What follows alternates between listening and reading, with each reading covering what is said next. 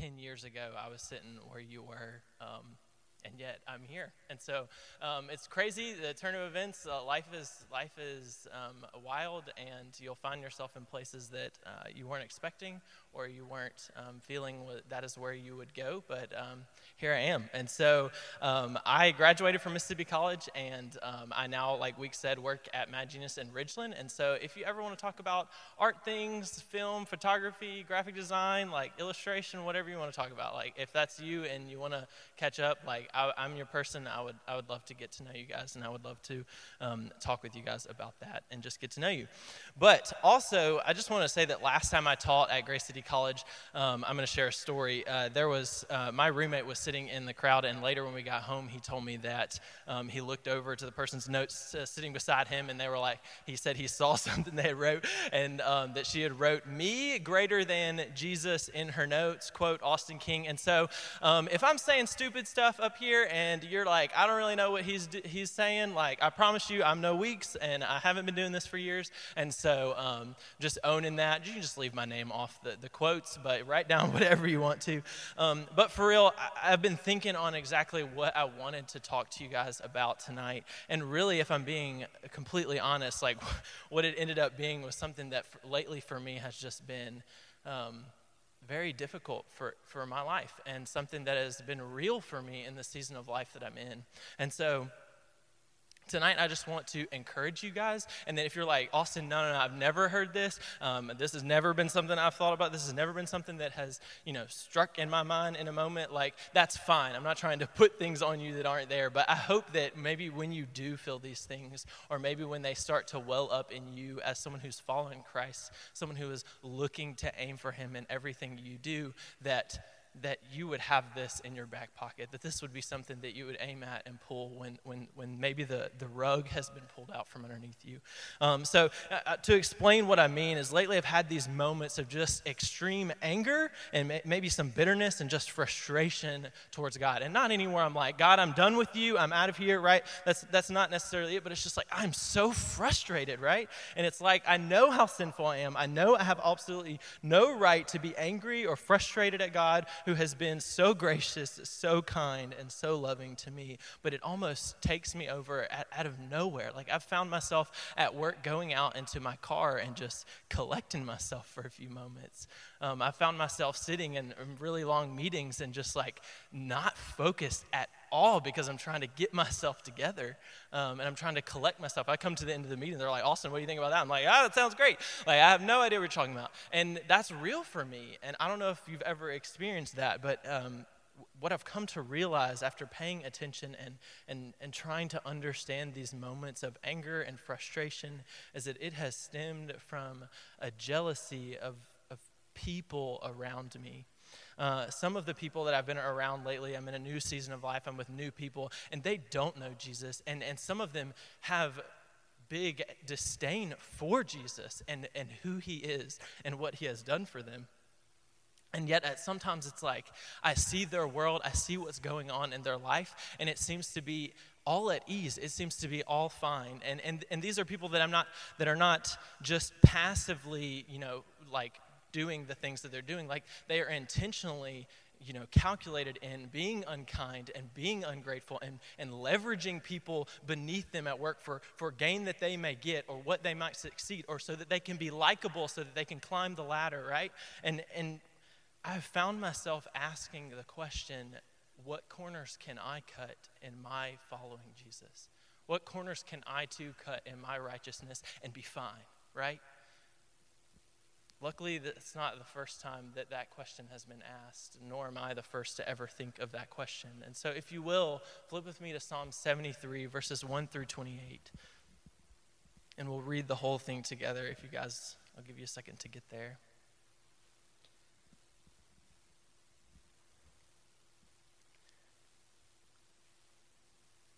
It says, "Truly God is good to Israel, to those who are pure in heart. But as for me, my feet had almost stumbled. My steps had nearly slipped. For I was envious of the arrogant when I saw the prosperity of the wicked. For they have no pangs until death. Their bodies are fat and sleek. They are not in trouble as others are. They are not stricken like the rest of mankind. Therefore pride is their necklace. Violence covers them as a garment. Their eyes swell out through fatness. Their hearts overflow with follies. They scoff and speak with malice. Loftily they threaten oppression. They set their mouths against the heavens, and their tongue struts through the earth. Therefore his people turn back to them and find no fault in them. And they say, how can God know? Is there knowledge in the Most High? Behold, these are wicked. Behold, always at ease they increase in riches. All in vain have I kept my heart clean and washed my hands in innocence. For all the day long I have been stricken and rebuked every morning. If I had said, I will speak thus, I would have betrayed the generation of your children. But when I thought how to understand this, it seemed to me a wearisome task, until I went into the sanctuary of God, and then I discerned their end. Truly you set them in slippery places. You make them fall to ruin. How they are destroyed in a moment, swept away utterly by terrors, like a dream when one awakes. O Lord, when you roused yourself, you despised them as phantoms. When my soul was embittered, when I was pricked in heart, I was brutish and ignorant. I was like a beast towards you. Nevertheless, I am continually with you. You hold my right hand. You guide me with your counsel, and afterward you will receive me to glory. Whom have I in heaven but you? And there is nothing on earth that I desire besides you. My flesh and my heart may fail, but God is the strength of my heart and my portion forever. For behold, those who are far from you shall perish, but you put an end to everyone who is unfaithful to you. But for me, it is good to be near God. I have made the Lord God my refuge, that I may tell of all your works. Would you guys pray with me? Dear God, we thank you for tonight. Dear God, we thank you for your word, that it would teach us things about who we are when we don't have the correct perception of who we are and whose we are, and how we work in your grand scheme, and how we are to live out our lives, how we are to aim for holiness, how we are to be sanctified, and how it is this lifelong process of a continual being stricken and being corrected and being rebuked and learning to correct and move and shift in ways, Lord, that we would still be faithful to you in the end. And so, Lord, I pray for tonight that for people in this room that, man, they're like, following Jesus has been incredibly difficult for me. Following him and it costing something for me has been incredibly hard for me in my world.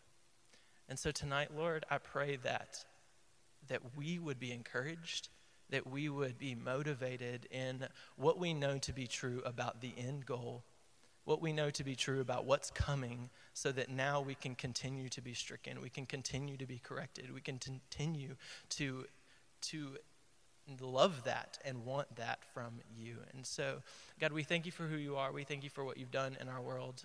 And God, we thank you for a moment tonight to take a break from what's going on in our lives, what's happening at school, and maybe what's happening at home, or all those other things, Lord, that we can focus in on you, the God of glory himself. And so we ask these things in your name. Amen. This psalm, it's one of my favorites because Asaph he's not pulling any punches here. He's laying everything out on the table, and it's him being honest, and it's him being vulnerable, and it's like one of the most vulnerable psalms that we see. And look at verse 13 and 14. That's where we're going to start. It says, all in vain have I kept my heart clean and washed my hands in innocence. For all the day long I've been stricken. I've been rebuked every morning, right? The psalmist knows the value of correction. He knows the value of rebuke, right? He probably would quote to you Proverbs 12:1, whoever loves discipline loves knowledge, but he who hates reproof is stupid. Like, that's kind of a strong word. And again, he knows the blessings of reproof. In Proverbs 13:18, he would probably say, poverty and disgrace comes to him who ignores instruction, but whoever heeds reproof is honored, right? This man knows these things. He's not just foreign to following Jesus. Like, it's like when someone at work comes up to me. I work on computers every day, and they're like, it's crashed or something's not working, and they're like, bro, have you turned it on and off? And I'm like, I get that, okay? I've tried that, I promise. And so, like, if someone was to come up to him, he's like, bro, have you tried killing sin? Have you tried, like, trying to be holy? Like, he's like, bro, I have. And I'm trying, okay? He understands this and he gets it. And man, if that is you tonight, maybe you've been, I don't know your stories, I don't know your life, but maybe you've been sitting in this room and you've been following Jesus since you were like 10, right? But it has actually started to begin to cost you something. Maybe it started to cost you popularity. Maybe it started to cost you circles of friends that you would like to be in, or maybe it's starting to cost you things in your job or in your work, because that's the world that I live in. And so for you, what I would want and hope for tonight is, like Paul, he said, let us not grow weary of doing good, for in due season we will reap if we do not give up. Like, I want that for us. I want to know that. I want to claim that. But man, it is more than difficult. And it's not a task that comes without cost. And so look at verse 16 and 17 again. This is where the attitude of the psalmist, it starts to shift. In verse 16, it says, but when I thought how to understand this, it seemed to me a wearisome task, until I went into the sanctuary of God, and then I discerned their end.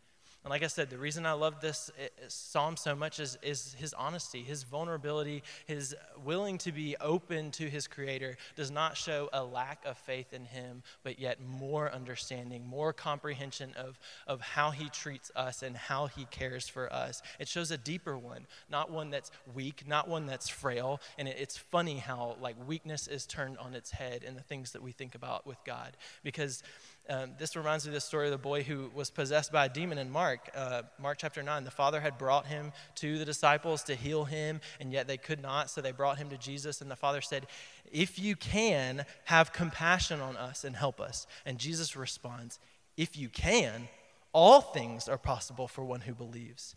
Then it says that the father immediately cries out, I believe, help my unbelief, right? And I think that's one of the most faith-filled statements in the Bible, because he's like, I don't understand. I don't get it. Like, I don't fully comprehend. I'm not great at grasping who you are and how you treat me and how to interact and live there. But he says, I don't believe rightly, but please help me. Like, help me understand. And maybe just the first step to a deeper, more intimate relationship with Christ is not just to sweep our frustrations towards him away, but to come into his presence, carrying all of our deepest questions, our deepest longings, and to hold them in both hands as we approach the throne to Christ and with him, right? In 1 Corinthians 8:3, it says, but if anyone loves God, right? If he loves God, he is known by God. Honesty to God correlates to knowing, loving, trusting God in a more full and wider and broader sense. Like we said, we want to bring our whole selves to Christ. Like when he says, come in this room and bring it all here. Like he's asking you to lay it all before him, not just the things that you would hide and the things that you would pick and separate and compartmentalize with you and Christ. He already knows it, and he wants you to be willing to offer it to him, right? So attempting to understand these questions Asaph was asking was tearing his body apart emotionally and physically until he allowed himself to not separate them from the presence of God himself.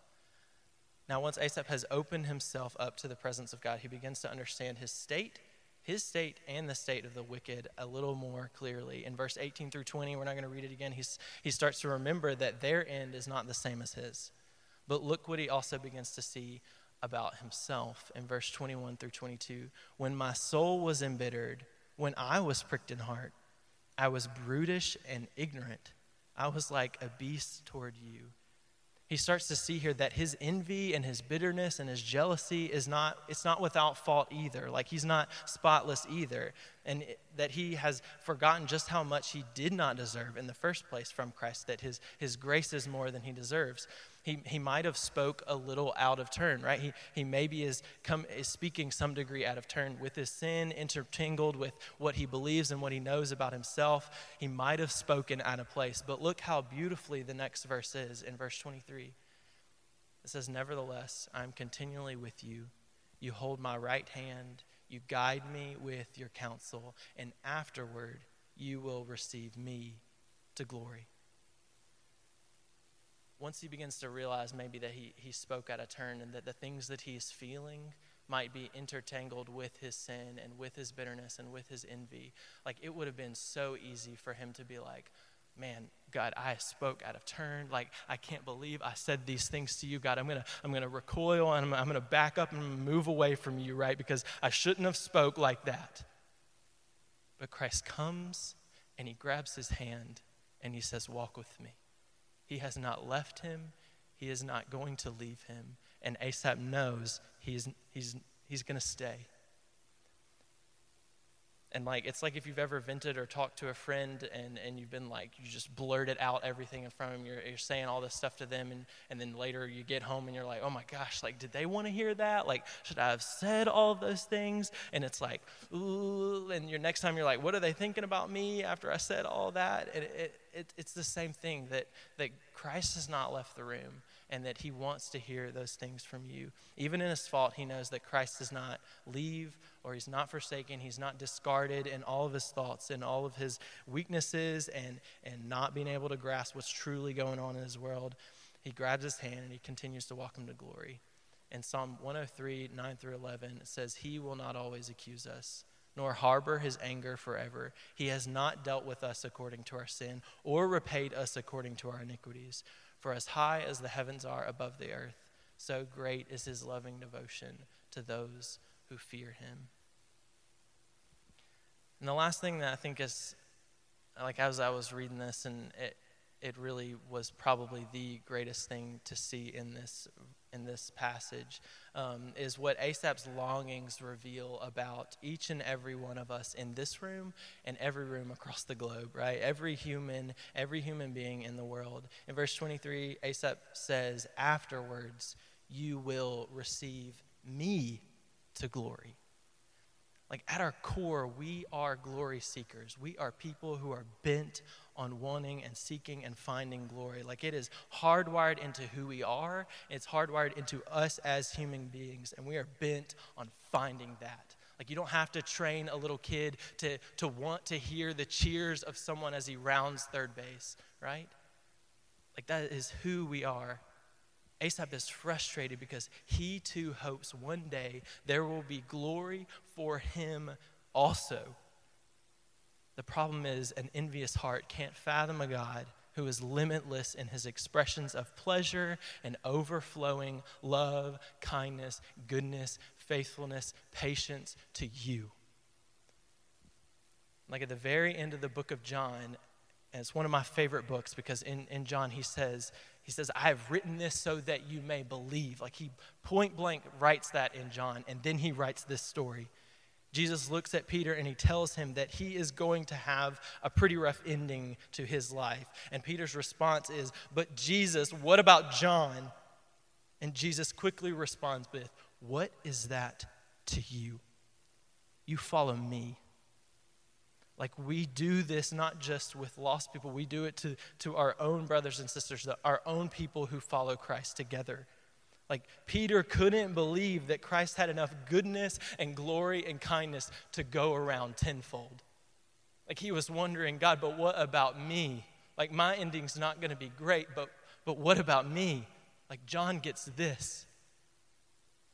We struggle to imagine a glory so big that it could take away the sting we feel on this side of heaven. The sting of being poor while another is rich, of being single while another is married, of giving our best to make mediocre paintings while someone else can instantly craft a masterpiece, of being less physically attractive than another human being in the room. We can't imagine a glory that is rich enough, and we struggle to imagine God who is eternally resourceful in all of his glory giving. The problem is that in our glory searching, we often look the glory giver himself. We overlook the one that it all stems from. And that's not the first time this has happened. The true light, which gives light to everyone, was coming into the world. He was in the world, and the world was made through him, yet the world didn't know him. He came to his own, and his own people didn't receive him. But to all who did receive him, who believed in his name, he gave the right to become children of God, who were born not of blood, nor of the will of the flesh, nor of the will of man, but of God. And Asaph closes in the same way in Psalm 73. In verse 28, he says, "But for me, it's good to be near God. I have made the Lord my refuge, that I may tell of all your works." He concluded, and he found that the person which all the glory stems from is finally his. It is his in the end. And in his being willing to open himself to Christ and being to bring his whole self to Christ, he starts to begin to realize and understand his story better, the story of the evil people around him, and then he begins to see that Christ is his, right? That in offering our whole selves, in offering everything that we have, we begin to see our stories far more clearly than we ever can imagine. And in turn, we also get glory giver himself, King Jesus. His glory is now ours forever, even though we are stricken every day, and even though we deserved hell. He is ours. And so I want to kind of wrap things up by reading, this is a quote by A.W. Tozer that I read a while back, and man, it has been like a light on really hard days for me. And so I just want to read that, and it's going to take me a second, but just listen closely to the words that he says here, because I think they're painting a picture that is multifaceted in a million ways. And so he says this: "There are two kinds of ground, fallow ground and ground that has been broken up by the plow. The fallow field is smug, contented, protected from the shock of the plow and the agitation of the harrow. Such a field as it lies year after year becomes a familiar landmark to the crow and the blue jay. Had it intelligence, it might take a lot of satisfaction in its reputation. It has stability. Nature has adopted it. It can be counted upon to remain always the same. While the fields around it change from brown to green and back to brown again, safe and undisturbed, it sprawls lazily in the sunshine, the picture of sleepy contentment. But it is paying a terrible price for its tranquility. Never does it feel the motions of mounting life, nor see the wonders of bursting seed, nor the beauty of ripening grain. Fruit it can never know, because it is afraid of the plow and the harrow. In direct opposite to this, the cultivated field has yielded itself to the adventure of living. The protecting fence has opened to admit the plow, and the plow has come as plows always come, practical, cruel, businesslike, and in a hurry. Peace has been shattered by the shouting farmer and the rattle of machinery. The field has felt the travail of change. It has been upset, turned over, bruised, and broken. But its rewards come hard upon its labors.